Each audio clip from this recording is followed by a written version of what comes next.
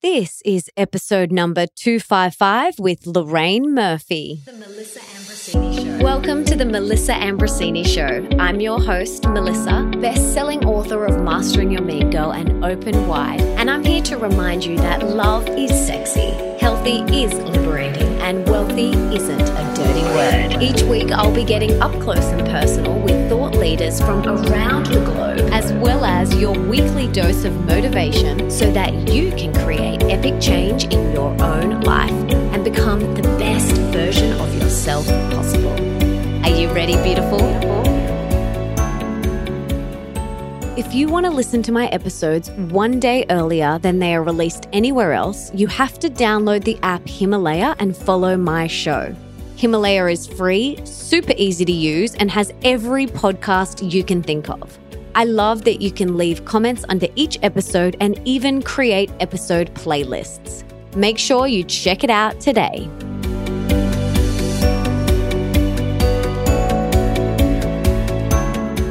Lorraine Murphy is an award-winning entrepreneur, best-selling author, and speaker. She started her first business, the Remarkables Group, in her spare bedroom in 2012, and that business went on to secure multi-million dollars in turnover. During her time in that business, she was named as one of BRW's Fast Starters, Entrepreneur of the Year, Emerging Agency of the Year, Content Marketer of the Year, and Australia Startup of the Year, as well as being a finalist for the Telstra Business Awards. Lorraine has featured frequently in media, including The Project, Sunrise, The Today Show, Sydney Morning Herald, Collective Hub, Marie Claire, Sky News, ABC News, and The Australian. In December 2017, Lorraine sold the Remarkables Group in order to focus on her soul on fire work, which is writing, speaking, and mentoring. As well as one-on-one mentoring, she has trained brands including Uber, Westpac, Woolworths, and Primark. She has published 3 books, Remarkability, Get Remarkably Organized, and her latest book, which is called Baby, You're Remarkable. And in today's episode, we chat about how to blend babies and business, and can we actually do it? Why we need to be more mindful of our words, the power of organization and having a support network to thrive in both family life and business life, the truth about mum guilt and how to let it go. What is your soul on fire work? I loved her take on this. How to surround yourself with high vibe people, how to make a relationship thrive, what she attributes her success to, plus so much more. This episode is jam-packed with nuggets of wisdom. You are going to want to grab your pen and paper. Trust me. And for everything that we mention, you can check out in the show notes, and that's over at melissaambrosini.com/255. And before we dive into today's epic conversation, I want to read the review of the week. And this week it comes from Robin, and it's a 5-star review titled Love All the Podcasts. And Robin says, I really enjoy listening to your podcast, Melissa. I've learned something from all of them so far. Even when the title didn't really grab my interest, overall, they have helped me so much in so many ways to build more self-esteem and gratitude into my daily life. Thank you so much for spreading the message, Robin. Thank you, Robin, so much for that beautiful review. I'm so grateful. And please don't forget that if you want to be the review of the week for next week, all you have to do is head on over to iTunes and leave me that 5-star review right now. And without further ado, let's dive in to this epic conversation with Lorraine Murphy.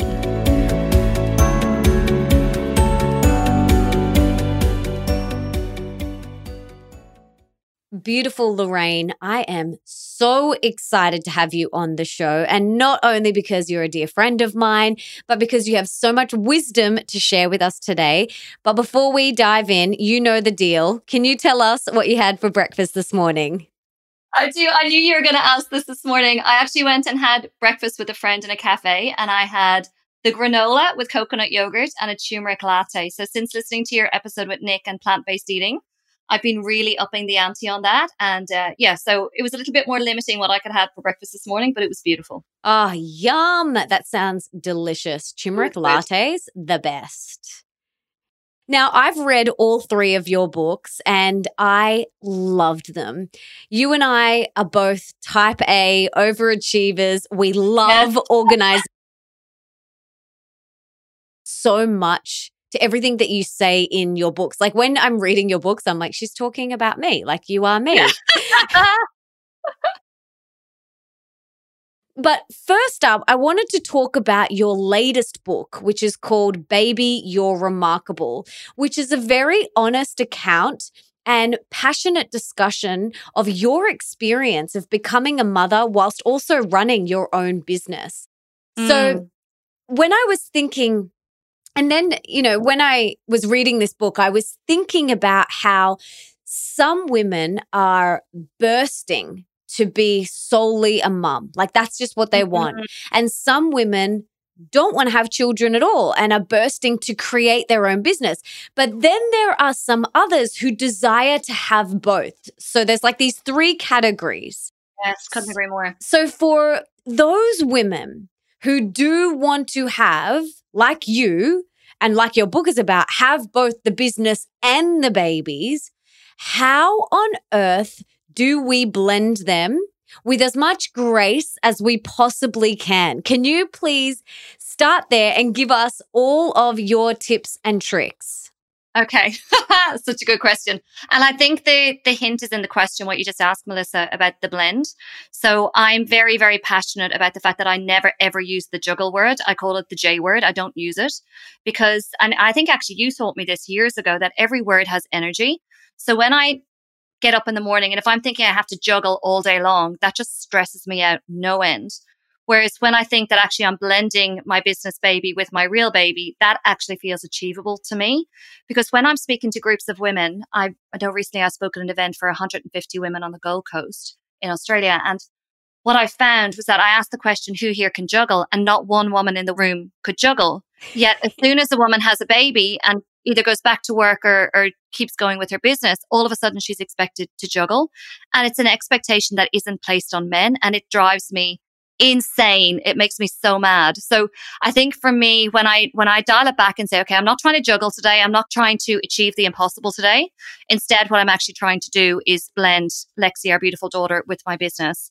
And that to me makes it achievable. So it might sound quite superficial, but I think words are everything, particularly the words that we're using ourselves in our own heads and our own brains every single day with those, internal monologues that all of us have every day. So I think when we can change the self-talk and stop trying to set ourselves up to fail with doing this juggle thing and instead approach it as a blend, then that puts it into the realm of, okay, that's achievable. Because the juggle isn't. I can't juggle personally. And I don't think most women, and in fact, most men probably can't juggle either. Yeah, absolutely. And I feel like I know you're going to keep going, but I just wanted to interject quickly because, like you said, everything has energy. Everything is energy. And I feel like the word juggle has a very different energy to blend. And, after I devoured your book in a few days, I was talking to my husband about it and I told him, I said, I'm going to get Lorraine on the podcast and she's going to talk about blending babies and business.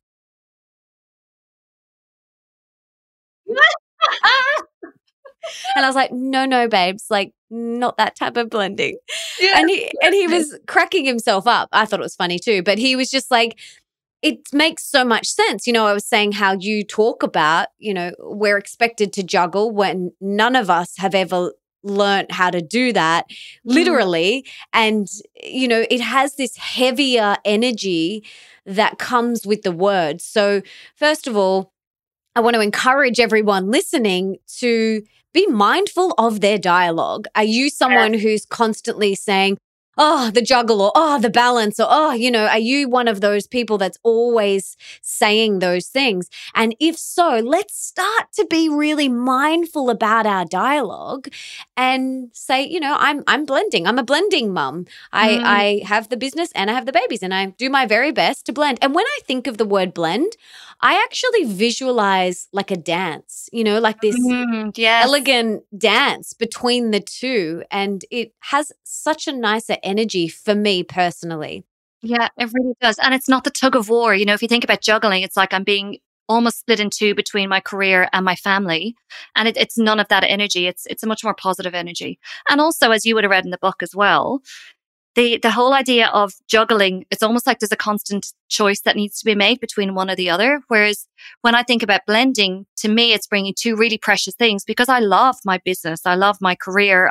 You do too. It lights us up so much. So I don't see why that should have to get potentially chucked on the floor if I try and fling it up in the air just because now I've had a family. So yeah, there's multiple layers of that blending thing, but I really do believe that successfully blending, and success inverted commas, it's going to be more successful on some days than other days. But I do think that the language, it almost starts and ends with our language, because what we're saying to ourselves internally in our heads every day is what we're then going to go manifest in the real world. Totally. Okay, so what are your tips and tricks and strategies on blending with as much grace as we possibly can? I think for me, and obviously you read my second book, which is Get Remarkably Organized, which is all about getting organized. I think, I was already quite an organized person before Lexi was born. But when she was born, it just had to be turbocharged organization. So taking the time to do the plan for the week in advance, it's really forced myself and my husband Wade to really get a lot more structured with our own communication. Because in the past we would say, we used to aim to have a weekly meeting together just to plan out the week and goals and stay on top of our budget and all that kind of thing. And honestly, more often than not, it didn't happen. Whereas now with Lexi, she's a busy, fun, awesome 2 years and 4-month-old. She requires a lot of logistics. So it's just not available to us not to sit down once a week and plan out the next 7 days. So I think for me, being really, really organized, also having that great team around us. So we don't have family support nearby. My family is all on the other side of the world in Ireland. Wade's family is 6 hours drive north of where we are in Sydney. So for us, it's about having the brilliant daycare. Lexi's in a nanny share 1 day a week, which is where she's at right now as I'm recording this chat with you. And it's also building that village around us. There's lots of families like us who don't have family support either. So it's building up that village, and so that you can support them with their families and they can support you as well. And just for example, myself and Wade are going away for the night on Friday. It's my birthday on Friday, and the next day is our, oh God, I forgot for a second, 7-year wedding anniversary. And we're going away for the night, and we wouldn't be able to do that if it wasn't for awesome friends who are happy to take Lexi overnight so that we can go do that. And then we'll do the same for them in a few weeks' time. So yeah, if I was to summarize into 3, I guess, key pillars, I think one would be getting really, really, well, first of all, changing the language, which we've already discussed in a bit of detail. Second would be getting really organized. So it's boring. It's not sexy at all, but the communication, the scheduling, the calendar. My business manager, Michelle, said yesterday she can only look at my calendar 1 day at a time because it stresses her out too much to look at it for the whole week, which I just thought was hilarious. But that works for me, to be that level of organized. That's what it needs to be for me. And I think the third one is really nurturing that village around you. And I think you're such a good example of that, investing in relationships with girlfriends, other families, other couples. I think you do that so beautifully, Melissa. And I think, to me, that's the key, because most of us, particularly for some reason living in Australia, a lot of us just don't have family support around us. So I think that village essentially becomes your family.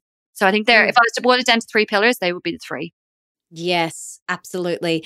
And you are so good at teaching people how to get organized. And this is something that I felt quite perplexed about. I would have my girlfriends come over and they would sit next to me and they would be like, how do you get it all done? Like, how do you do everything?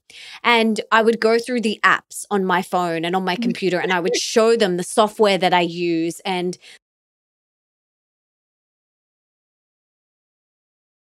Wow. And a lot of people, we aren't taught how to manage our life or organize our business or our life. And it's something that comes quite innate with me. And you said it's not sexy, but for me personally, like, I get a lot of joy out of organizing and being really organized. And, I live by my digital calendar that syncs to my phone. if it's not in my calendar, like I'll miss it. Like Yes. there's no way I would know that I have podcast interviews and meetings and things like that if it's not in my calendar. Mm. And I know when I became a stepmom, again, that level of organization was ramped up. And we do so many things similar to what you and Wade do. Nick and I have a weekly meeting. Yeah. Every evening we check in and look at the next day and we go, okay, cool. Who's doing school pickup or drop off, or, do we need to move that? Is that all, looked after? And who's making dinner? It's the basic stuff like that, so that you don't get home at 6 p.m. and go, who's making dinner? Are you making dinner? It's just, you waste so much time, I think, having those conversations. Yeah. Absolutely. Absolutely. Like in the morning, whilst we're kind of pottering around, I'll be like, okay, I'll do breakfast. I'll do lunch. Are you going to do dinner? What do you want? We just have these little conversations that helps the day flow so much more gracefully. But I wanted to ask you about guilt, because I know people who, we're speaking about those 3 different categories of women. The women that just want to be a mum, the women that just want to do their work, and then the women that want to blend, okay?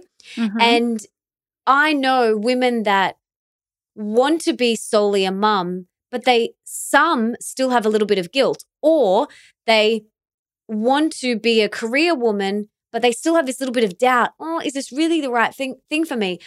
And then there's the third category where they are blending, and whenever they're doing one or the other, there's still this guilt that they should be with the other. So can you talk about guilt and the mama guilt? And did that come up for you? And if so, how do you move through it? Yeah, such a good question. And one of the most popular chapters in the book has been, because as you know, I've got a whole chapter on mom guilt.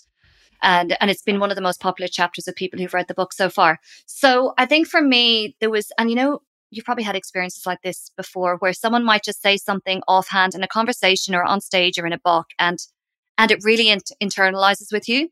And I remember for me, I was speaking at the very first, I know you've had Emma Isaacs on the show already a few months ago as well. And Emma Isaacs, who's the global CEO of Business Shakes, was speaking on stage she was being interviewed at the very first Movers and Breakers conference, which I spoke at in Uluru. I think it was it was about 5 years ago now. And, Lexi wasn't even a twinkle in her eye at that time. We weren't even talking about having a family yet. And she was asked about mom guilt on stage, and she came back so quickly to the question. And she said, guilt is a wasted emotion that serves no one. And for whatever reason, those exact words just lodged in my brain somewhere. And it's really something that I've come back to again and again and again since we had Lexi.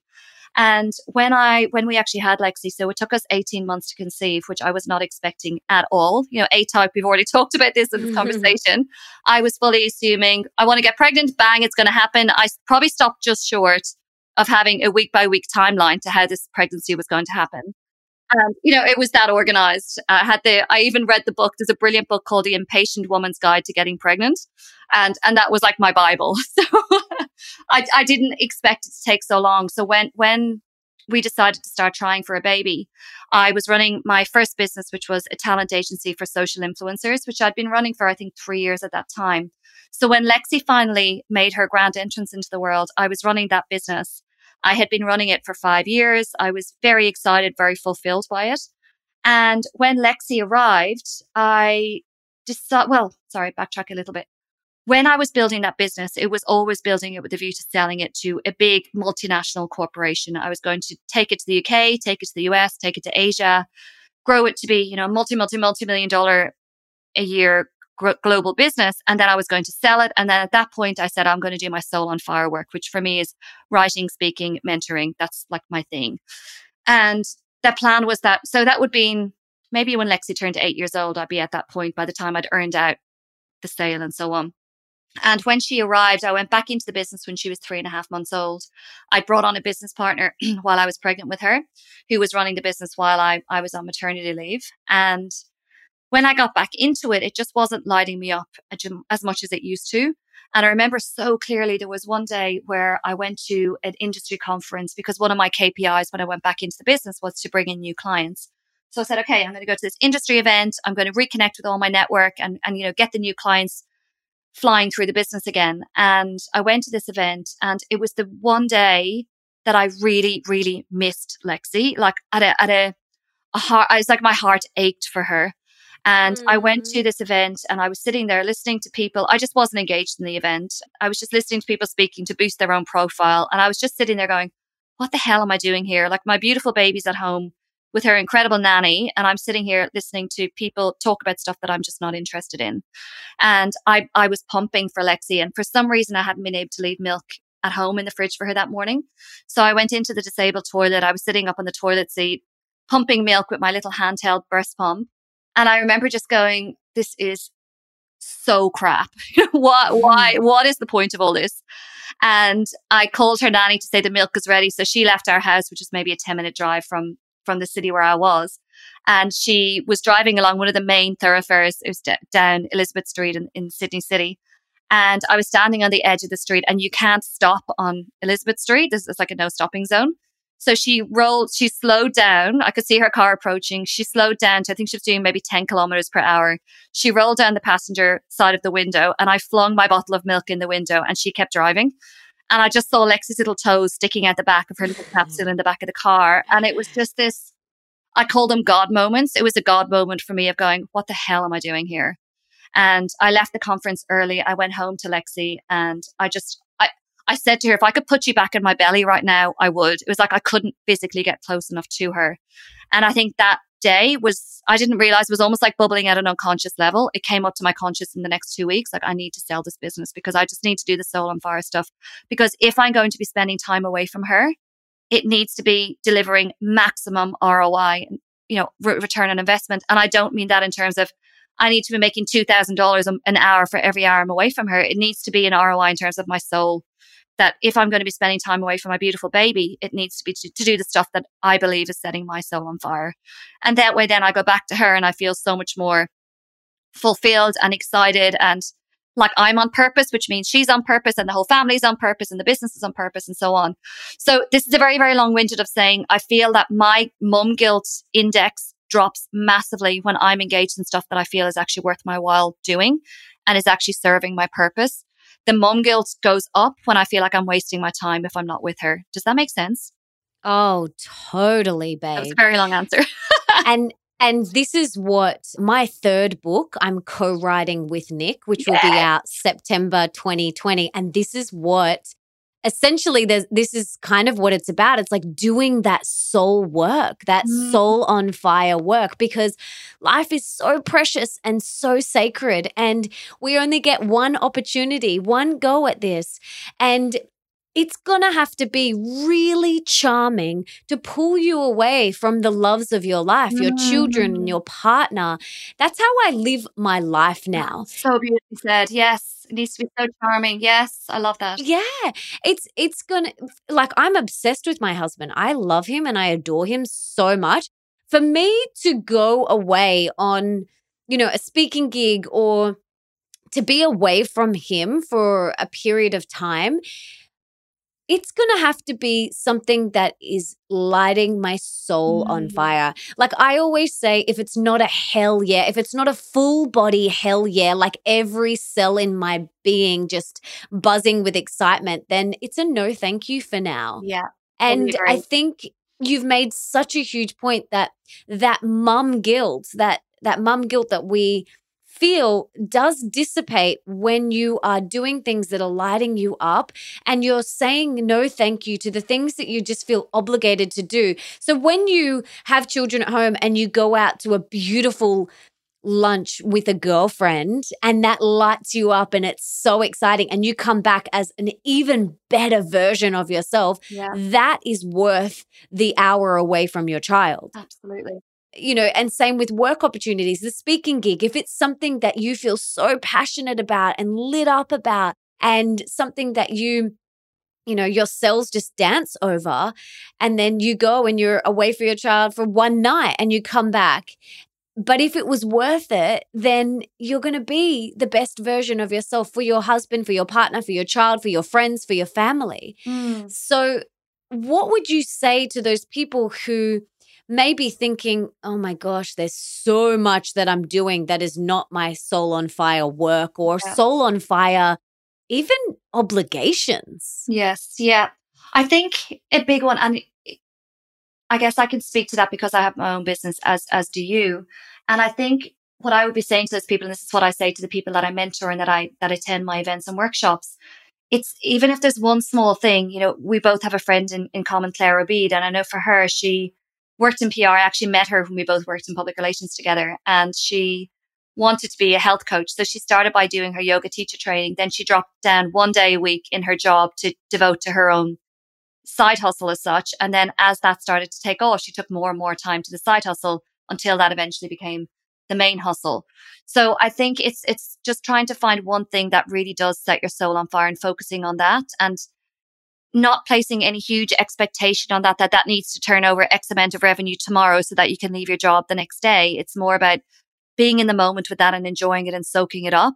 What I would also say, just more specifically, and maybe more of a mindset, not hack, but a mindset help that I use, is when I am feeling guilty about something, and even if it's not mum guilt related, it's something else. It's to really focus on the stuff that I am doing well.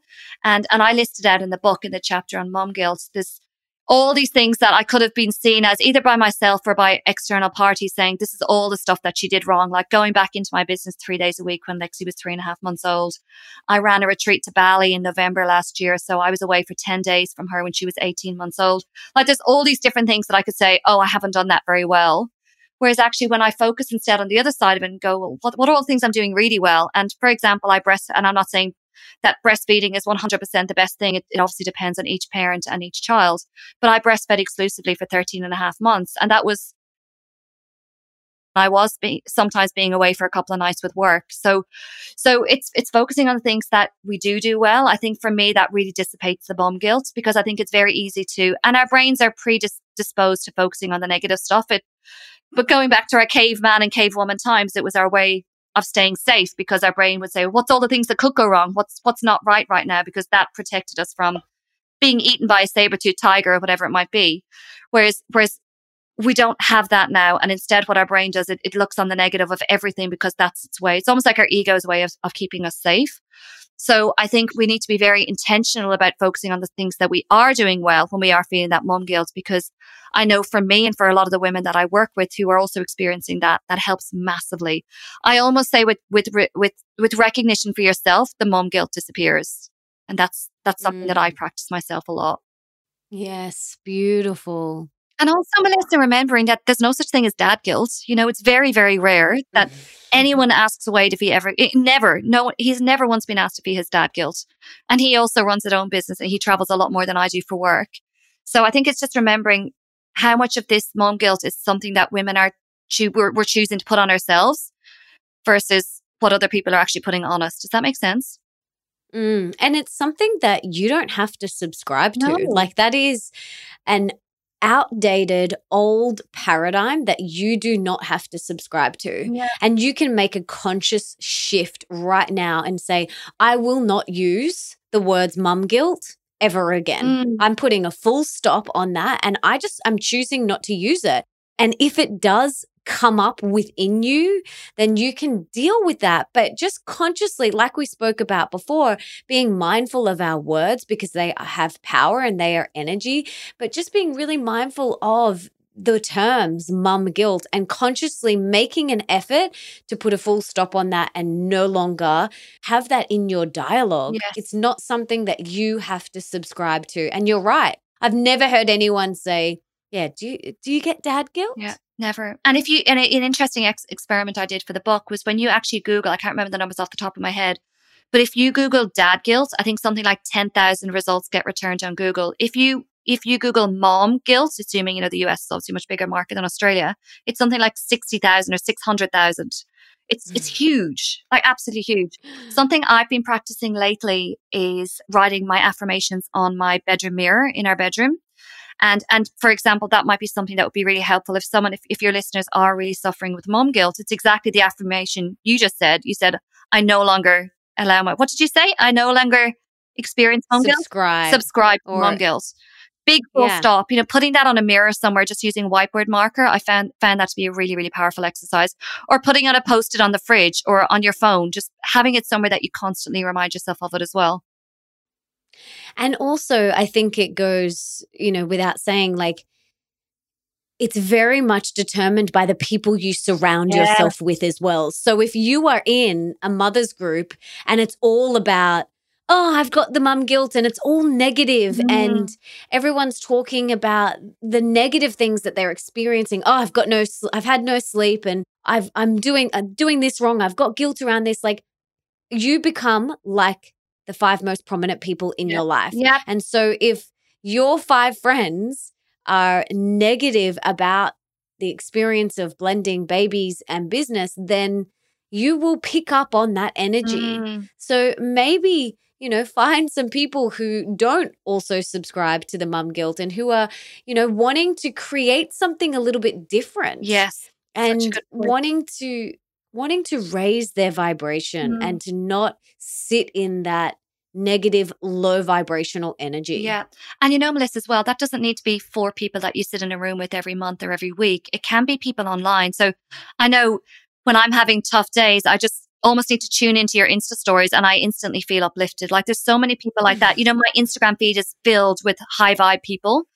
And I think that's really important. So we don't necessarily, as I said, need to get that person bodily in a room with us every week. We can actually, and that's the beauty of social media, is that we can tap into these people without them physically being in our space or even knowing that we exist, as crazy as it sounds. So I think that's important to remember as well. But obviously having some in real life contact with someone who's not necessarily completely making the same choices as you, but definitely is like-minded. And like you say, they've got a drive to create something different. I think and for me, that was really game-changing because I did have a few friends, probably 2 or 3 friends who had babies just before me and also had their own businesses. And that was just so helpful for me just to see that someone else was on that path and that they were loving it. They were embracing this newfound mamahood. It wasn't like an inconvenience or something that they found that they had lost themselves in. They were really celebrating it. I think that enabled me and almost in a weird way gave me permission to celebrate it as well because they were. It's like you cannot be what you can't see. So when you see other women who are blending it and who aren't feeling guilty, and for me, Emma Isaacs is a huge role model. When I see her and this what she puts out into the world, it gives me permission and it makes it permissible, but also makes it possible for me to have whatever she's having. Oh, absolutely. That episode on the show with Emma is just incredible. So if you haven't had a chance to listen to it, please do. But I think, some of my friends who blend both business and babies, they very intentionally surrounded themselves with people who were on the same wavelength. So, I know some people who they would then project their stuff. Oh, you won't be able to do it. Oh, it's impossible. You're going to be exhausted. There's, you need to give yourself a year maternity leave. Oh, you're kidding yourself. Who do you think you are? Like, you're not going to be able to do it. All this negativity. And from other women. That's what drives me insane about that. It's actually other women saying that, not men. Yes. And I know one person in particular who would stop that person in their tracks and say, that's your story. Yes. And I'm choosing to create my own. Yeah. So I'm going to stop you right there. And you can do it with love, guys. You can do it with love. Yeah. You literally can just, put up your hand and say, I'm just going to stop you right there. I appreciate your contribution, but I'm consciously trying to create a different reality for myself. And I appreciate you sharing your experience and your story, but that's yours. Yeah. And I'm just going to give that back to you. I love it. I'll say, can I just pause you there for a second? Yeah. It's really good. Yeah. Because they're like, oh, okay. Yeah. And you know what? You don't have to put up with them projectile vomiting all their stuff all over you. Like, you do not have to put up with it. So, I think that's really beautiful. And you can do it in a loving and kind way. And you just say, I'm just going to pause you right there for 1 sec. and then you can change the subject if you want to. But yeah, you don't have to have them project their stuff all over you. You just don't have to. And the second you're pregnant, people start to tell you what your pregnancy is going to be like, what your birth is going to be like. Oh, yeah. I was very, very, very anxious about giving birth because I believe I have no pain threshold and a million fears about giving birth. And people I found in the early days would really project their own stuff onto me. And our midwife actually said to me that she finds even the grandmothers of the women that she's supporting during their birth experience, they will actually come and talk to her about their own births, their traumatic births. And it's their way. What I realize is it's their way of trying to heal their own trauma, whether it's about birth or the fact that they got postnatal depression when they went back to work or whatever it might be. It's people's way of dealing with their own stuff, and it's not your stuff. And I was very, very intentional about not taking on other people's birth stories, because the stories some people tell you, like, they're just horrific.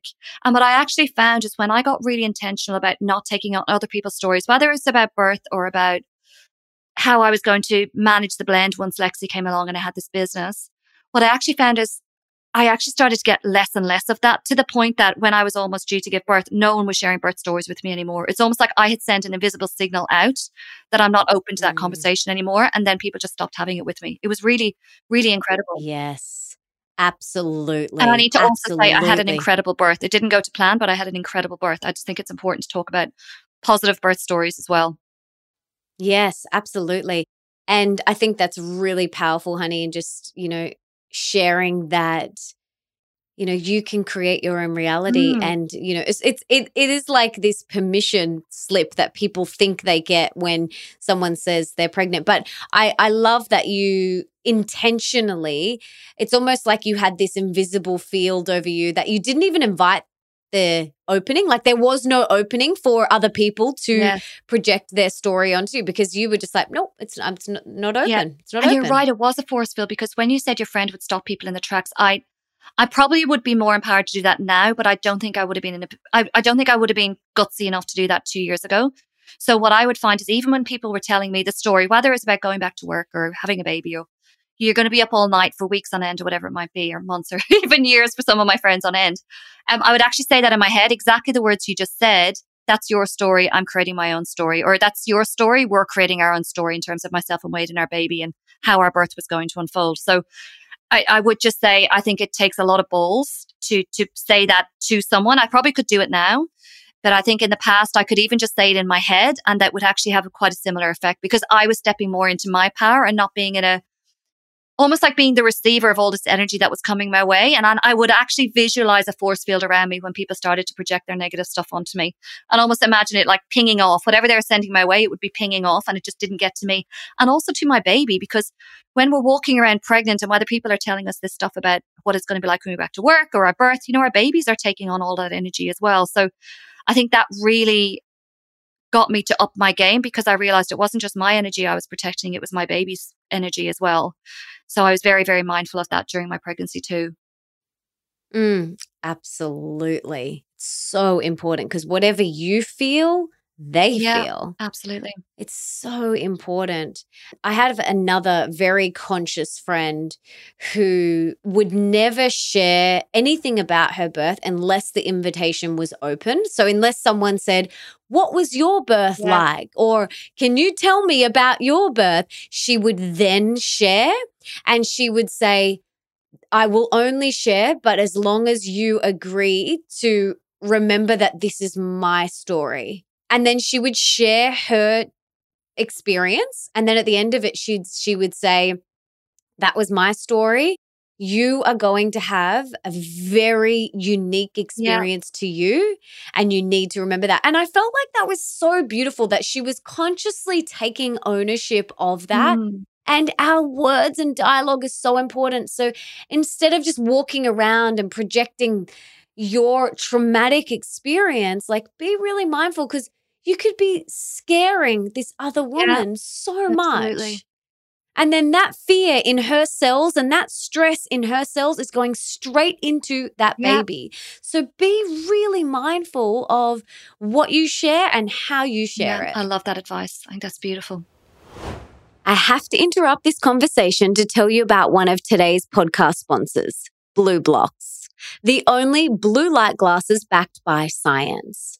Now, if you follow me on social media, you will know that I love my blue blocking glasses and I wear them every day because they help alleviate digital eye strain, keep your hormones balanced, and help you get a deeper, more restorative sleep. They are made in Australia, which means they are very high quality, and all their glasses come in readers, prescription, and non-prescription. And you can even send in your own frames and have them add their lens technology to your frames. And for every pair purchased, they donate a pair of reading glasses to Restoring Vision, who then gift them to someone in need in the developing countries. How awesome is that? So to get 15% off, head to blueblocks.com. That's BLUBLOX.com and enter the code Melissa at the checkout. Now let's get back to the conversation. So what about our partners? We've got babies and business. How do you blend that? Where does that come into the equation, and how do we make a relationship thrive with the babies and with the business and with our partnership as well? That's such a good question. And it's been something that I think probably the first year when Lexi was born, it was, I wouldn't say we were in survival mode, not necessarily because of her. Obviously, we were figuring out how to be parents, and we'd have these days where this is very grown up. We're making very grown up decisions here all day, every day. But I would also, I need to almost set Lexi being born to the backdrop of there was a lot going on in our home lives. There was some family stuff going on for me. Wade also, as I mentioned, also has his own business, and they had a very, very testing period about 6 months into when Lexi was 6 months old, where they almost went bankrupt. Thankfully, he performed the save of the century, and it's been growing incredibly well since then. But there was also, I decided to sell my business, which is almost like a grieving process in its own right. We decided to move to the Gold Coast last year to attempt the tree change. Wade was commuting back down to Sydney. He was living with a friend in Sydney while myself and Lexi lived in a new state pretty much on our own. We didn't know anyone up there except one friend. So I need to set our relationship to the backdrop. There was a lot going on as well as becoming parents. It was definitely the last 2 years have been the most intense of our relationship so far. We've been together 10 years next week. So I think for us, it's been a classroom. I would never want to put myself up there as saying we've got the perfect relationship, because we haven't. It's been very, very testing over the last couple of years with everything else going on. Plus, you have this beautiful human who I think Lexi probably collects about 100 kisses between the two of us every single day. And that affection for her, that used to be sent in each other's direction. So there's multiple shifts happening on multiple levels. So I think for us, something that has helped massively was a day that we spent together between Christmas and New Year last year, where we took ourselves to a beautiful new beach that we have. Well, I think we'd been there once before. We went to a beautiful beach on the northern beaches. Lexi was at daycare, and we spent the whole day visioning where we wanted our lives to be. We did an assessment of where life was at right now using a tool that I use with my mentees and in my workshops. We planned out our 5-year vision, and funnily enough, we did them individually. So at each step we had clipboards on the beach. We were that couple. It was hilarious. We've done exactly the same thing. Yeah. And you feel so self-conscious. We're like, actually, I'd rather be the 1% of people who are going to do this with their year than not be.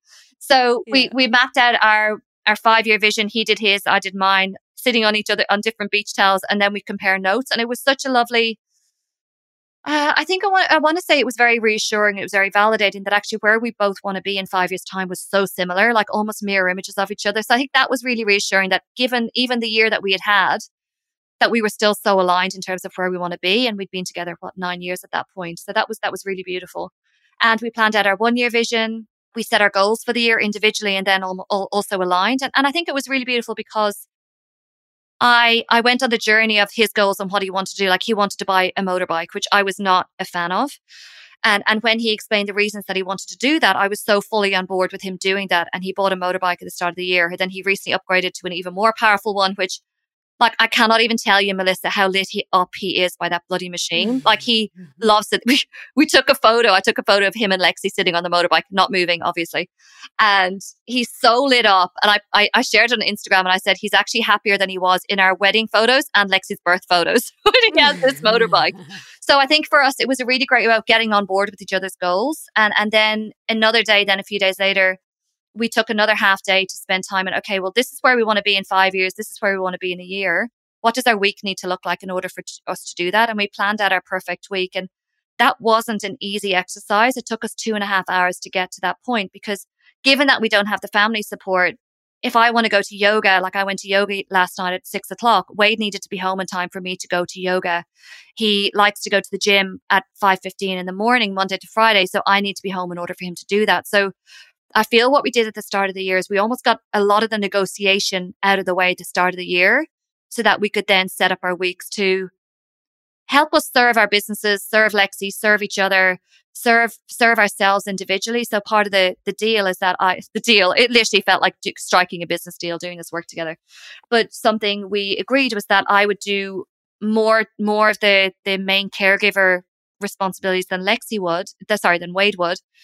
But every Sunday afternoon, I have a couple of hours that I go and do my own thing. So I might go to do yoga, I might get my nails done, I might go catch up with a friend, or just lie on the sofa and read a book. So it was getting to that level of detail I feel like that has insured us this year, because it's been another really, really big year. I shared publicly that we found out we were pregnant again this year, and we found out when our baby should have been 12 weeks in the womb that they didn't have a heartbeat anymore. So we had to go through for me, it was the most intense process I've ever been through, and a very intense spiritual experience. And I don't feel like we could have weathered the storms that we've weathered this year if we didn't have almost that infrastructure around us of what we're here. What's the point of it all? You and I have a beautiful friend, Peter Kelly, in common. And she constantly comes back to herself, asking herself, and Eric, her husband, asking himself, like, what's the point of all this? And I feel like that planning we did at the start of the year was pivotal for us to be able to not just make it through this year, but also to build the businesses and have this incredible daughter that we get to have as well. So yeah, I think that would be a big part of it. And then it's the weekly comms, like we've already touched on earlier on this chat. It's the Sunday chat. As soon as Lexi goes down for her sleep, we have our weekly meeting on a Sunday, which it only lasts 30, 40 minutes.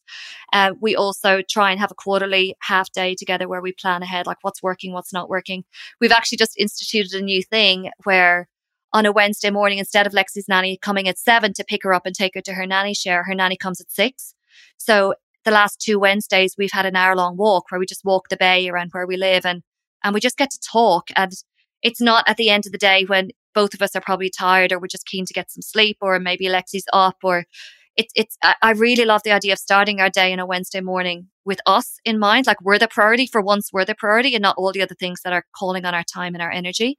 So yes, that's a download of a few of the things that we have found have really, really helped for us, particularly in the last 2 years, which have been incredibly intense on multiple levels. Yes, so important. Nick and I do the same thing. So on New Year's, we do the same thing. We go and we do goal setting. We do like our year goal setting, what is really important to him. We do a check-in, then we kind of look at our 5-year, and then we do a few different check-ins throughout the year. And then we also have our weekly meetings. We have a monthly financial meeting that we do together. And then we also kind of check in every evening before we close our computers and phones for the night. We do a little check in. Okay, let's quickly look at the calendar for tomorrow. It literally takes a few minutes. I open my calendar. We both open our calendars on our phone or on our computers, and we just go, okay, cool. Who's doing that? What? Okay, cool. You need the car there, because we also share a car. So who needs the car? Okay, cool. Is that going to overlap? I'll do this, you do that. And the conversation is very quick. And maybe you need to make a phone call to reschedule something or whatever. It's a very quick 2-minute process that sets your day up the next day for success. Yes. And like we intuitively kind of throughout the year have these little check-ins where we're like, okay, I think we need a little reevaluation, a little goals check-in, whether it's to do with our business or our relationship. I'm like, okay, I feel like we need to kind of do a little relationship check-in. And I've spoken about this many times on the podcast before. We have these things we do called the love bubble, which is, a sacred place that we hold for each other to express. And it's really important. It makes such a difference. And these are just things that are going to set your relationship up for success. The alternative is to ignore it and do nothing about it. But I promise you that if you ignore it, it's going to die. It's like a plant. If you do not water a plant, if you ignore it, if you don't look after it, it's going to die. And same with your relationship. If you don't water it, if you don't give it love and attention, it will die as well. And then you'll get to a point where you're like, it's not working anymore. I'm like, well, have you put in the work? Have you done the work to make it thrive? So it's really important that we do these regular check-ins with our partner so that our lives can flow and we can head in the same direction toward our goals. Yeah. Can I add two things as well? One is quick and one is less quick. One would be to have shared Google Calendar. So myself and Wade are both set up on Google Calendar and I can see his calendar. So for example, I'm trying to schedule a retreat. So I'm running 2 retreats next year and I'm trying to schedule another one. So I could see as soon as I was given 2 options by my venue. And as soon as I logged into my calendar and opened his as well, I could see, well, June definitely isn't going to work. July will work. So it's just that it means I don't have to then text him and say, hey, what's going on this week? Is that okay? I can see it and I know, and he knows what I'm doing. Another thing that I would like to add to this as well is it's important to fill up our own tanks as individuals, because I think particularly when you have a family and when you've got a business or a career, whatever you're doing, your time is at a massive premium when you have a family, as you will know from having Leo as well. So when we're going to go do something, it takes a lot more planning and organization. And I think we tend to, particularly as women, we give that time to our partners or to our families. So if we have a day free in 2 weeks' time, we'll probably say, okay, well, I should spend time with the family or spend time with my partner. And I think it's really important for us to tune back into ourselves as individuals as well. And I know this isn't going to be available to everyone, but even if it's just taking yourself for a coffee once a week on your own for an hour and being with you, falling in love with yourself a little bit more, I think that's really important. Being very, very honest with you, I was reaching burnout. We lost our baby. We had to move. Similar experience to you and Nick. We found out we had a really bad mold issue in our rental, so we had to move out pretty much in 9 days. We'd moved house, so it was just very, very stressful, and I think it was definitely affecting our health. I didn't think it was at the time, but then when you move to a non-moldy house, you go, this is what health feels like. I get it. So, and Wade had been traveling. Wade was away for a month traveling with his business, and I was really approaching the kind of hit the wall point. I was feeling so incredibly resentful of Wade. I was thinking in my head, well, he gets to go away and travel for 4 weeks and I don't get to do that. Even though he was traveling for business and I got that, there was so much going on at home. Lexi got an ear infection. She was up every single night for 2 weeks while I was solo parenting, while trying to get a podcast off the ground, launch a new website, get ready for the new book. It was very, very intense and horrible.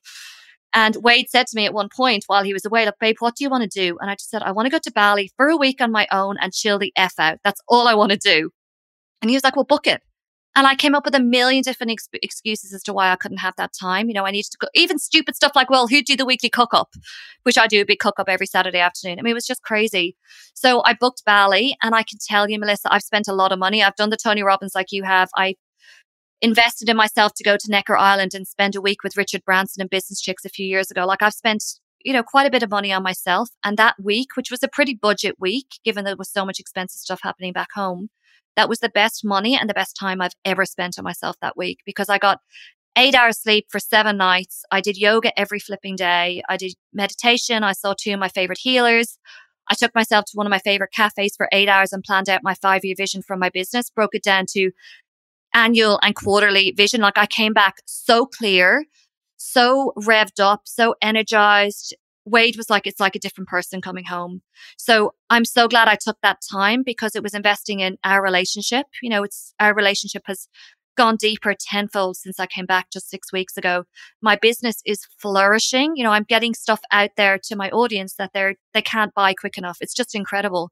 So I think whether it's a week in Bali or it's just a coffee each week on our own, I think it's really important to pay ourselves with our own time and energy as well, because I think it's very easy to immediately hand that time over to the family or over to Wade. And I know myself, a lot of weekends, it's all family time, or it's all time with Wade, or it's time with friends. And I could get to the end of the weekend and not have even had 30 minutes on my own, because I feel like, well, I should be nurturing my family and my relationship at the weekend. And sometimes it's better to nurture ourselves first so that we can actually go and nurture other people.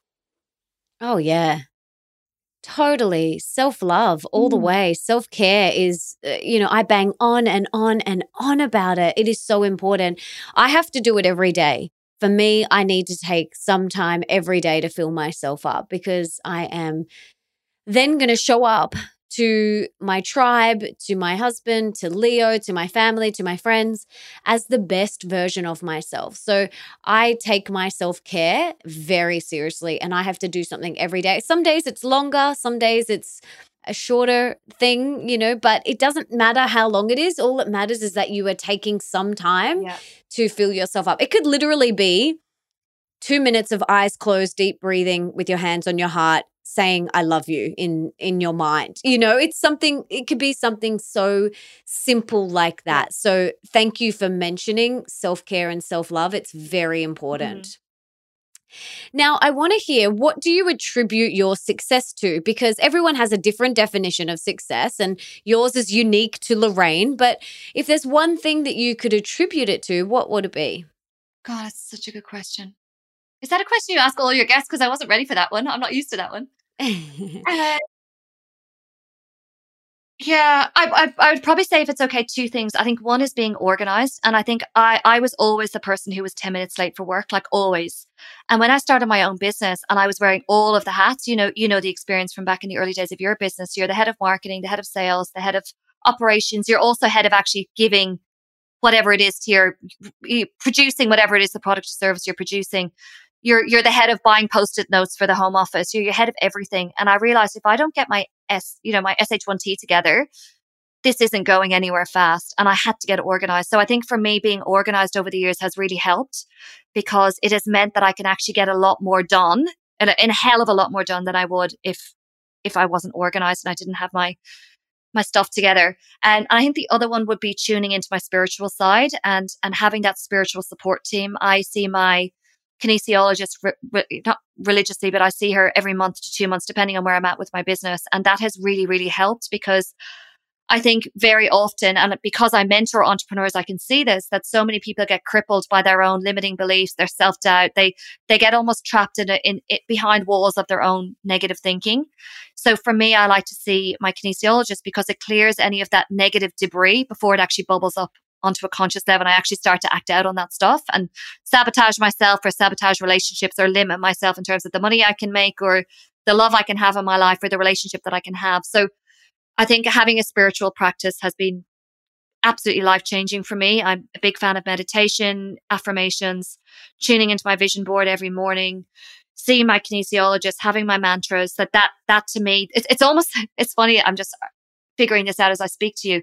I feel like both being organized and having the spiritual practice provide an infrastructure in my life and enable me to achieve what I've so thankfully been able to achieve. But they're two very different types of infrastructure, but they feed each other. It's like one provides the machine and one provides the soul. Absolutely. Honestly, people ask me often, how do you do it all? How have you gotten to where you are? How do you, blend both family and the business, and how do you do it all? And one of the things I always say is, I am so organized.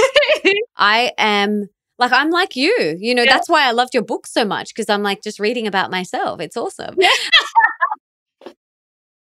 So organized. I am. I'm like, and I always have been. I've always been like this. I've always been very neat and tidy. I remember as a child wanting to clean my room. I would beg my mum. I'd be like, "Can I please clean my room? And can you give me the cleaning products?" And she'd give me the toxic cleaning products. Yeah. And I would just scrub my room. And that brought me a lot of organization and structure, brought me a lot of inner peace. So, and that's exactly it. It's not just about getting stuff done. It's about feeling peaceful. And I love what you said about your home. We're actually due our next Marie Kondo next Sunday. Wade's diarized it in our calendar for next Sunday morning. So to actually clear all the crap out of our home as well, because I loved what you said, that everything in your home is chosen intentionally, like it's there because you want it to be there. Yes. And that's the thing, the being organized thing. Yeah, it's about getting more done, but it's also about being able to sleep at night and knowing that something isn't going to jump up and bite you on the ass tomorrow morning because you didn't get back to an email, or you didn't pay a bill, or you didn't check your calendar. For me, it's that peace. I feel like I can sleep at night because I know that, and there's going to be days that stuff does pop up, but 90% of the time I feel like I'm across what needs to be happening in my life. And that, exactly you said, it gives that inner peace. Yeah, totally. Now, I would love to pretend with you that you have a magic wand and you could put one book in the school curriculum of every high school around the world. Besides your 3 books, they definitely need to be in there. Well, maybe not Baby You're Remarkable just yet. They need to be in there. So if they were already in there, what is one other book that you would choose? Such a good question. And I didn't know you were going to ask this question because I know you ask all your guests, and I'm a massive fan of your podcast. I was so torn. There was a lot of different ones that I would like to put in there, but I feel like one that was, and I didn't actually realize how life-changing it was to me, but I knew I was going to talk about this book in my chat with you. So just before I came to chat to you, I flicked through it again just to kind of to reconnect with it. And it's a book by Simon Reynolds. Simon is Siimon Reynolds, and he wrote a book called They Zag, You Zig. And for me, that was a brilliant book. Wade actually got me onto it, and it's so dog-eared. It was a book that he introduced me to when we first met, like 10 years ago. And it's all about just doing life slightly differently to what the masses are doing. And it's really simple life tips that it was only when I actually flicked through it again this morning, I was like, oh, I was only talking about one of those tips that he put in there yesterday. And it's things like drinking good water, because our bodies are something like 95% water. It's things like booking your holidays at the start of the year, because you actually we talked about ROI already in our conversation, but we get the return from a holiday as soon as we book it, because we start to anticipate and we start to look forward to it. And as I mentioned, I'm doing a few retreats next year, and so many people who are coming in those retreats have messaged me saying, this retreat is keeping me going. Like, just knowing that this is coming up next year, I already feel like I've invested in myself, and it's keeping me going during the difficult times. So I think, yeah, that book was really transformational, because there's so many little things that I've realized that I still do. And I read that book 10 years ago, and I've touched on it a few times over the years. But I think that was a really good one. And I think it's a good thing to teach our children that it's okay to do things differently. We don't have to do everything just because XYZ person is doing it. So yeah, that's definitely one I put on. And it's a tiny book. There's a page per tip. I think there's about 50 tips in there, but I think that's a really great one. I think it's an unsung hero. We'll link to that and all of your books in the show notes. Melissa, just you asking this question, I found so many brilliant books through your guests sharing their books. I think it's such a genius question to ask. And I read one that a recent guest recommended, the guest you had about the mother wound.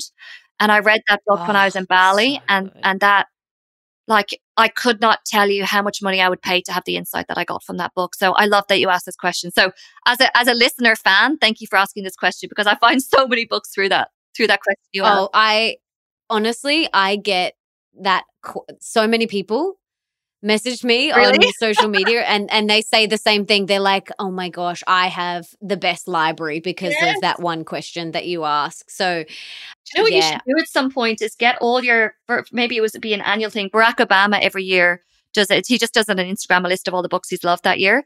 But almost for you to actually, whether it's a blog post, just to actually get someone on the team to go through all the books that your podcast guests have recommended for the year and publish them as a blog post, because I guarantee that would actually become people's reading list for the next year. I do a reading list at the back of all my books, and I know people who've actually gone on and bought like 12 books from my reading list, and that becomes, they buy them all on Amazon or Booktopia, and they get them delivered like as hard copy in real life books, and they read one of those each month for the year ahead. It's just gold. I reckon you should do that. I would definitely read that blog post. Yes. I've got on my blog, I've got books that have changed my life. So the ones that I've read, and I'll link to that in the show notes. If you just go to my website and search books, it'll come up. Brilliant. Because people ask me so many times, what books have changed your life? So I need to update it. I haven't updated it in a few months. So I do need to update it, but they're the ones I've read, but I have not read every single one that all my guests have recommended yet. But I will get there one day. It's on my list. It's goals.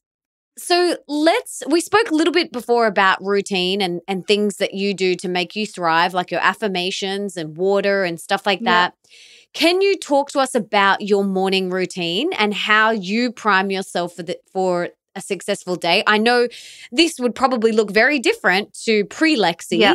So what do you do today to set yourself up for success? Yeah, such a good question. Have you interviewed Hal Elrod on your podcast? I feel like you would have. He's on my dream list. He's the author of The Miracle Morning, which is a book that I read. Yes. You know who he is, but just for listeners. Yeah. He's amazing. Yeah, and that book changed my life. Just the Miracle Morning, and the whole idea of it. So the whole idea is like you tailor a morning that's going to set you up for the next day. So for me, I definitely, you're right. I've got a cut down version of my Miracle Morning. It was a 90-minute extravaganza before I had Lexi. And I do need to caveat this with, for the 3 months after she arrived, I didn't meditate once. I didn't journal once, which I'm actually sorry I didn't, because I would love to have captured those early mom insights more. but I figure I'll catch up on that. But yeah, I need to caveat that if someone has a kid who's not sleeping or they're in the newborn, I don't want to say trenches, but in the intensity and the beautifulness of that newborn stage, I didn't do this for 3 months. Conscious thing you said to yourself, like, I am not going to do these things? Or was it just like, you just didn't? I could have done them, but I feel for me, it was such a beautiful time. She slept in our bed for the first 6 weeks. I mean, I just wanted to be so in that moment, waking up, breastfeeding her in the morning. Like, I still look back and almost feel weepy. It was just such a beautiful time. Yeah, beautiful. So I guess I just wanted us to have that morning ourselves. We had a little morning routine. She'd have, she'd have her breakfast. I'd have my breakfast. It was, I guess what I really tried to do for the first time probably in my life is I just said, I'm not going to put any expectations on myself when the baby comes. I set myself up. I had a freezer. I literally got a second freezer and filled it with beautiful food. The team was on board with that. We'll just see how this goes, because also you don't know what's going to happen. You don't know if you're going to be, potentially have a birth injury or have something that you need to heal from, whether that's physically or emotionally. You don't know if your baby's going to not sleep. Thankfully, praise be, we got a beautiful sleeper. She was an incredible sleeper from day one. Not as in she didn't sleep through from day one, but we had a good sleeper. So anyway, yes, it was a more a case of I'm not going to put expectations on myself. And when she was 3 months old, I was like, okay, cool, I'm going to start meditating again. Then I layered in the journaling, then I layered in the affirmations, and it kind of built from there. So to answer your question, my morning routine right now is I will generally get up at about 5:30, 6 o'clock. I try and wake up naturally. Wade gets up earlier than me. I'll go down to my home office, and the night before we'll have juiced a lemon and split it between two really big mugs and filled it half full with water and put it in the fridge. So in the morning, I just flick on the kettle, go into the bathroom, go to the toilet, scrape my tongue, wash my face. So by the time I come back, the water's boiled and I top up my cup with hot water. I bring that into my home office, and I've got a little nook there on a sofa in the corner that's where I do my miracle morning. So I'll meditate for 20 minutes. That will either be self-guided. Funny, after Bali, I felt like it was so much easier for me to drop into that meditative space. It was like it just reset my meditation. But sometimes I'll do a guided meditation. I love Insight Timer. I know your meditations are on Insight Timer as well. And so I love that app. I'll use some frankincense. That's my kind of essential oil trigger to get into my meditation space. Then I will pull an oracle card. So I've got 2 decks of oracle cards. I've got Helen Jacobs ones, the little sage ones, and I've got a Doreen Virtue Saints and Angels deck. So I'll pull a card from each of those decks. That normally it's for me to kind of get some guidance for the day ahead. But what I'm actually starting to find in the last few weeks is that when I've got a mentoring session with someone later on that day, I actually am starting to pull cards that they need in their lives, which is really fascinating. I didn't expect that. So I'll do my oracle cards. Then I've got a page of affirmations that I recite out loud to myself. I check in on my goals. I do a little visual tour of my vision board. And then I'm ready to go. Then I'm ready to kick into Lexi mode. So if I'm up at like 5:30, 5:45, it means that she normally gets up at 7. She'll normally start waking up between 6:30 and 7. So I pretty much have a full 30 to 40 minutes just to be in my zone. And for me, that time is really important. I didn't get to do it yesterday morning and I could really feel it. I just felt like I was slightly on the back foot, just slightly, not fully frazzled, but just a little bit not centered all day yesterday. So yes, that's what I do. For some people, I love to exercise in the morning. As I mentioned earlier, Wade takes that morning exercise spot. So I'll do mine at lunchtime or in the evening when he's home. So yes, that's my morning routine. And I feel like that really, really sets me up. Yes, love it. Thank you for sharing. And I think it's really important when you have that organization and you share the Google calendars and you've had that dialogue with your partner, you can then tag team. Like I remember when Leo was quite little, he's now 13, but we would tag team meditations in the morning. Yes. So I would get up, I would make breakfast and get him dressed, and Nick would meditate, and then we would swap. Nick would do the drop off while I then meditate. So, that's the beauty of being so organized, is that you can kind of have these conversations and you can tag team and get everything that you want to get done in your day so that you're both thriving. Because this is the key here. It's like we want both parties to be thriving here. So thank you for sharing that. That's okay. Okay, I've got 3 rapid fire questions for you. You ready? I am very ready. Okay, what is one thing that we can do today for our health? Just one thing. I think sleep. And I know that it becomes less available, especially when you've got children. But I know for me, when I'm sleeping well, everything just feels 10 times better. So I won't even get into, I know you've probably done lots of episodes about sleep, but I think for me, I've just really realized, particularly since going to Bali and having that sleep reset, because my sleep was not good and I've always been a good sleeper. So I think that time in Bali made me realize, wow, I can really I can interrupt a sleep pattern by getting a bit of a reset. And, whether that's at home and just being more conscious. I know once I came back, we've just been getting to bed earlier, like being in bed in our bedroom by 9 o'clock. And that's made a massive difference to sleep. Totally. It's so important. I think almost every single guest on this show has mentioned sleep and the importance of sleep at some point. So, yeah, it is very, very important. Yeah. Another thing that I know you do and that you're a massive advocate of is you do massive cook-ups on a Sunday. Yeah. You do big meal prep days to set yourself up for success. Yeah, that's that's a good point. That is something I'd probably actually replace the sleep thing if there was one thing. So I do a cook-up when Lexi goes down for her sleep on a Saturday. I'll spend 3 hours cooking in the afternoon, listening to podcasts like yours. I'll generally I'm trying to be a lot more plant-based since I listened to your interview with Nick, which was amazing. But even before I listened to that interview, I'd make one big plant-based meal. So something with like beans and quinoa or something like that. And that means then that there's lunch or dinner for 2 or 3 days that's in the fridge. I'll bake some bread. I'll make a sweet treat. I've stopped trying to wean myself off needing a little sweet thing in the afternoon. So I'll make a bliss ball or a raw slice or something like that. And I'll also ideally make a batch of smoothies as well. So generally by the time we head into Monday morning, there's quite a bit of food in the fridge. I'm making this new recipe. Actually, Nick might like it as well. It's a baked oatmeal. Which is so good. I was making with the eggs. It needs eggs and milk, but I've discovered flax eggs. So I used flax egg. So flaxseed meal instead. And I made that and you can't even tell the difference. And it's such a good breakfast because I'm Vata, like Nick. And I find that's such a beautiful settling breakfast. But I can make a batch of that. And that's breakfast for like 4 mornings for myself, Wade and Lexi. So just things like that health thing is really big for me because it means like today I've got a full day. We're recording this podcast interview in the morning and I've got a full day. And I know that there's a meal there that I can go down and reheat quickly before I go and run a workshop for business chicks after we chat. So yeah, it's the health thing and the cook up has been really, really big for me because you just don't have to think about it. It's set up, it's ready to go. And you've got at least 3-4 days of meals sorted.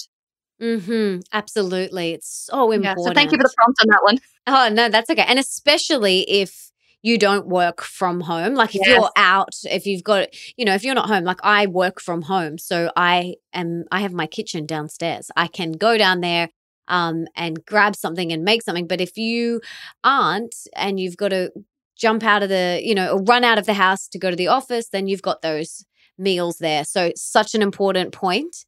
The next one is, what's the one thing that we can do for more wealth? So more abundance in all the areas of our life, like not just financially, but all the areas. It sounds counterintuitive, but I would say rest. And I know I've talked about my trip to Bali a gazillion times. And as I said, it's not going to be achievable for anyone, but even a night away to reset, that time away, I came back so energized, so focused. And I'm not exaggerating when I say that based on what I've created as a direct result of being away that week and the plan, I could potentially, and I am talking purely about financial abundance right now, I could potentially make the same amount that I made all last financial year this quarter. So it sounds really counterintuitive, but I think time to rest and get really clear on what it is that we want to do and get the energy to actually go and make it happen. Because that's the thing. It's all fine saying, yeah, we want to have these big visions. But, as you know, you need a lot of resilience in your tank to actually go and make that happen. And before I had that week reset, there's no way in hell I could have gone and built what I've built because my resilience tank was empty. Like I had full resilience fatigue, to use Jack Delos's term recently, because, we'd just gone through a miscarriage. It was so many things. I'm not even going to bore your listeners or you by listing them all out. But that coming from a place of rest, I think was really important. And I know for me, I spent a lot of this year going, okay, this is what I want to achieve financially. How am I going to make it happen? And one of my spiritual gurus, Nicole Bayliss, who I interviewed recently on my podcast, said in the interview, we can't solve a problem with the same energy we created it with. So I think for me, for so long, I was out there trying to solve this problem, but solve this challenge of, okay, how do I make more money? But I was trying to solve it with that same masculine energy. Whereas actually what I really needed to do was rest, reset, figure out what the hell it was I wanted to create in my business, and then go forth with the energy that I needed to make that happen, to make it happen. So it sounds counterintuitive, but I would say more abundance on every level. I would say rest. and factor that in. Whether it's a Absolutely. week in Bali or Yeah. it's 3 hour walk on the beach where you don't have to be anywhere or do anything, I think it's vitally important. And you know what? I think it's something that I did almost unconsciously building my first business. And I think I told myself the story, well, I can't rest because now I've got a baby and I need to look after her. And I need to build a second business. And I've pretty much been really back in startup mode for the last just over a year as I started the second business.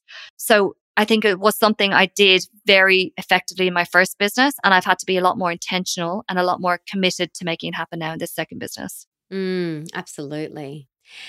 Now, the final one is, what's one thing that we can do for more love in our life? I would say love ourselves. And I know that sounds quite superficial, but what I actually have discovered in the last couple of months is that I can't create more love if I don't love myself first, because if we don't love ourselves, we're out there doing, to quote you, I've quoted you so much on your inner mean girl idea.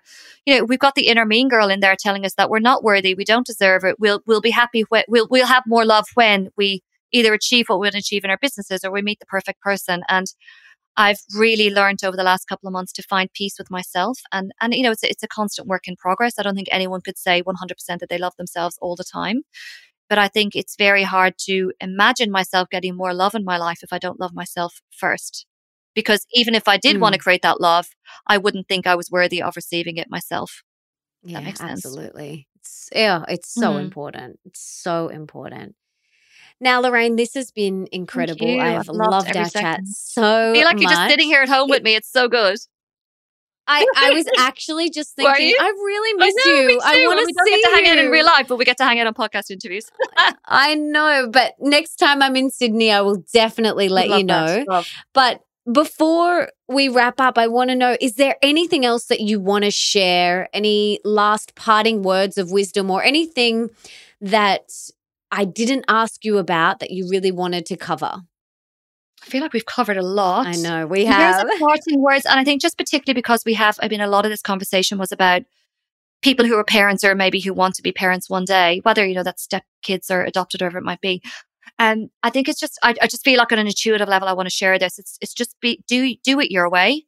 Because I think particularly when you get in, it's bad enough when you've got a business, everyone armchair entrepreneuring, whether it's your granny or your, I recently spent time with someone who said that their 75-year-old dance teacher had put them off this brilliant idea that she had, and she hasn't done it because the 75-year-old dance teacher said that she shouldn't do it. So I feel like I want to say, just do you, whether it's your birth, how you want to do your birth, how you want to raise your children, how you want to build your business, anything, just do it your way. And I think that's probably kind of closing the loop on why I said Simon Reynolds' book, the You Zig They Zag book, because I think so much of what he's saying in that the core theme is do you, and surround yourself with people who allow you and actively encourage you to do you, because that's when you're going to get the success in your life. It's not by trying to blend into the wallpaper what everyone else is doing or trying to please everyone else, because there's one thing you're guaranteed not to do by trying to please everyone. You're not going to please yourself.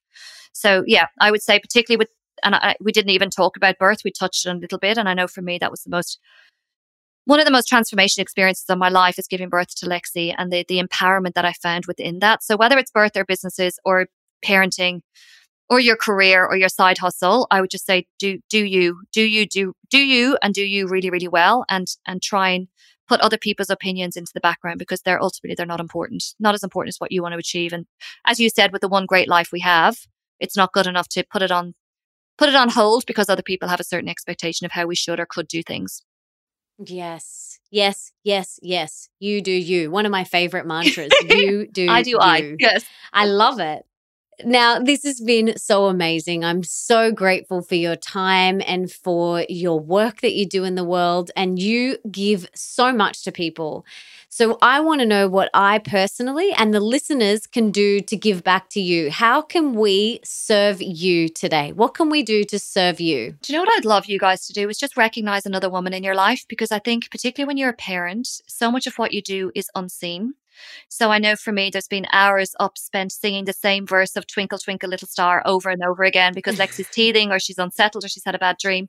And I think so much of what we do as women is we're unseen. It's unseen. And I think a lot of the work that you do, Melissa, and that I do, I think is about seeing women for who they are and what their aspirations and their hopes are for their lives. So I would love for someone to listen to this podcast episode and go and recognize someone else another woman in their life for what they're doing. Whether it's the cleaner because she did an extra great job, or your colleague at work, or your EA, or your daughter, whatever it is, just go and recognize someone else. For me to think that the amazing amount of people who are going to listen to this episode, if they go and do that, I love the idea of starting a wave of recognition for other women happening as a result of this episode. That fills my heart. That is such a beautiful thing to do. Well, I want to recognize you and say thank you so much for not only all the incredible work that you do in the world, your books, your events, your retreats, your workshops, but for being such an open-hearted friend. And, from the moment we first met many years ago, you can really feel your heart. You wear it on your sleeve. You are such a beautiful human being. You care, you deeply care about others and about helping others. And so I just want to recognize you for that and say thank you. You're amazing. And I could probably take everything you just said, multiply it by 50 million and send it back to you. So thank you. And, as you know from me listening to this podcast and the amount of times I share it on my own Instagram, I just love everything you do, and particularly what you and Nick stand for, and what you're doing with Leo. I love it. Massive fangirl and very, very grateful friend. So yeah, thank you for having me on. This has been a massive honor. Oh, thank you for being here, darling. Wow. Wasn't that amazing? I got so much out of this episode. I absolutely loved her tips and her tricks, and I loved her take on mum guilt. Seriously, we all need to let that go, that's for sure. And if you got as much as I did out of this episode, please subscribe and leave me a 5-star review in iTunes or in your podcast app, because that means that we can inspire and educate even more people together. It also means that you could potentially be the review of the week for next week, and that I can continue to get epic people on the show for you. So please, if you haven't had a chance yet, head on over to iTunes and leave me that review right now. I would be so grateful. And then don't forget to come and follow me on Instagram at Melissa Ambrosini and tell me your top key takeaways from this episode. I absolutely love reading what you guys get from each episode. It seriously lights me up. And it also, there's a reason why I do this, is because listening to podcasts and reading books is great, but if you don't implement what you're learning, then there's no change, there's no transformation. So by writing down what you've actually got out of the episode is going to help you implement the change or the transformation within yourself. So make sure you tell me your top key takeaways. I would love to read them. And for everything that Lorraine and I mentioned in today's episode, you can check out in the show notes. And that is over at melissaambrosini.com/255. And you can also listen to all my other episodes there too. And before I go, I just wanted to say thank you so much for being here, for wanting to be the best and the healthiest and the happiest version of yourself, and for showing up today for you. You rock. Now, if there's someone in your life that you can think of that would really benefit from this episode, please be an angel and share it with them right now. You can take a screenshot, share it on your social media, email it to them, text it to them, do whatever you've got to do to get this in their ears. Because I believe that every single female on this planet could benefit from this episode. So please share it with them. Be of service to them and share this with an angel or two in your life. And until next time, my darling, don't forget that love is sexy, healthy is liberating, and wealthy isn't a dirty word.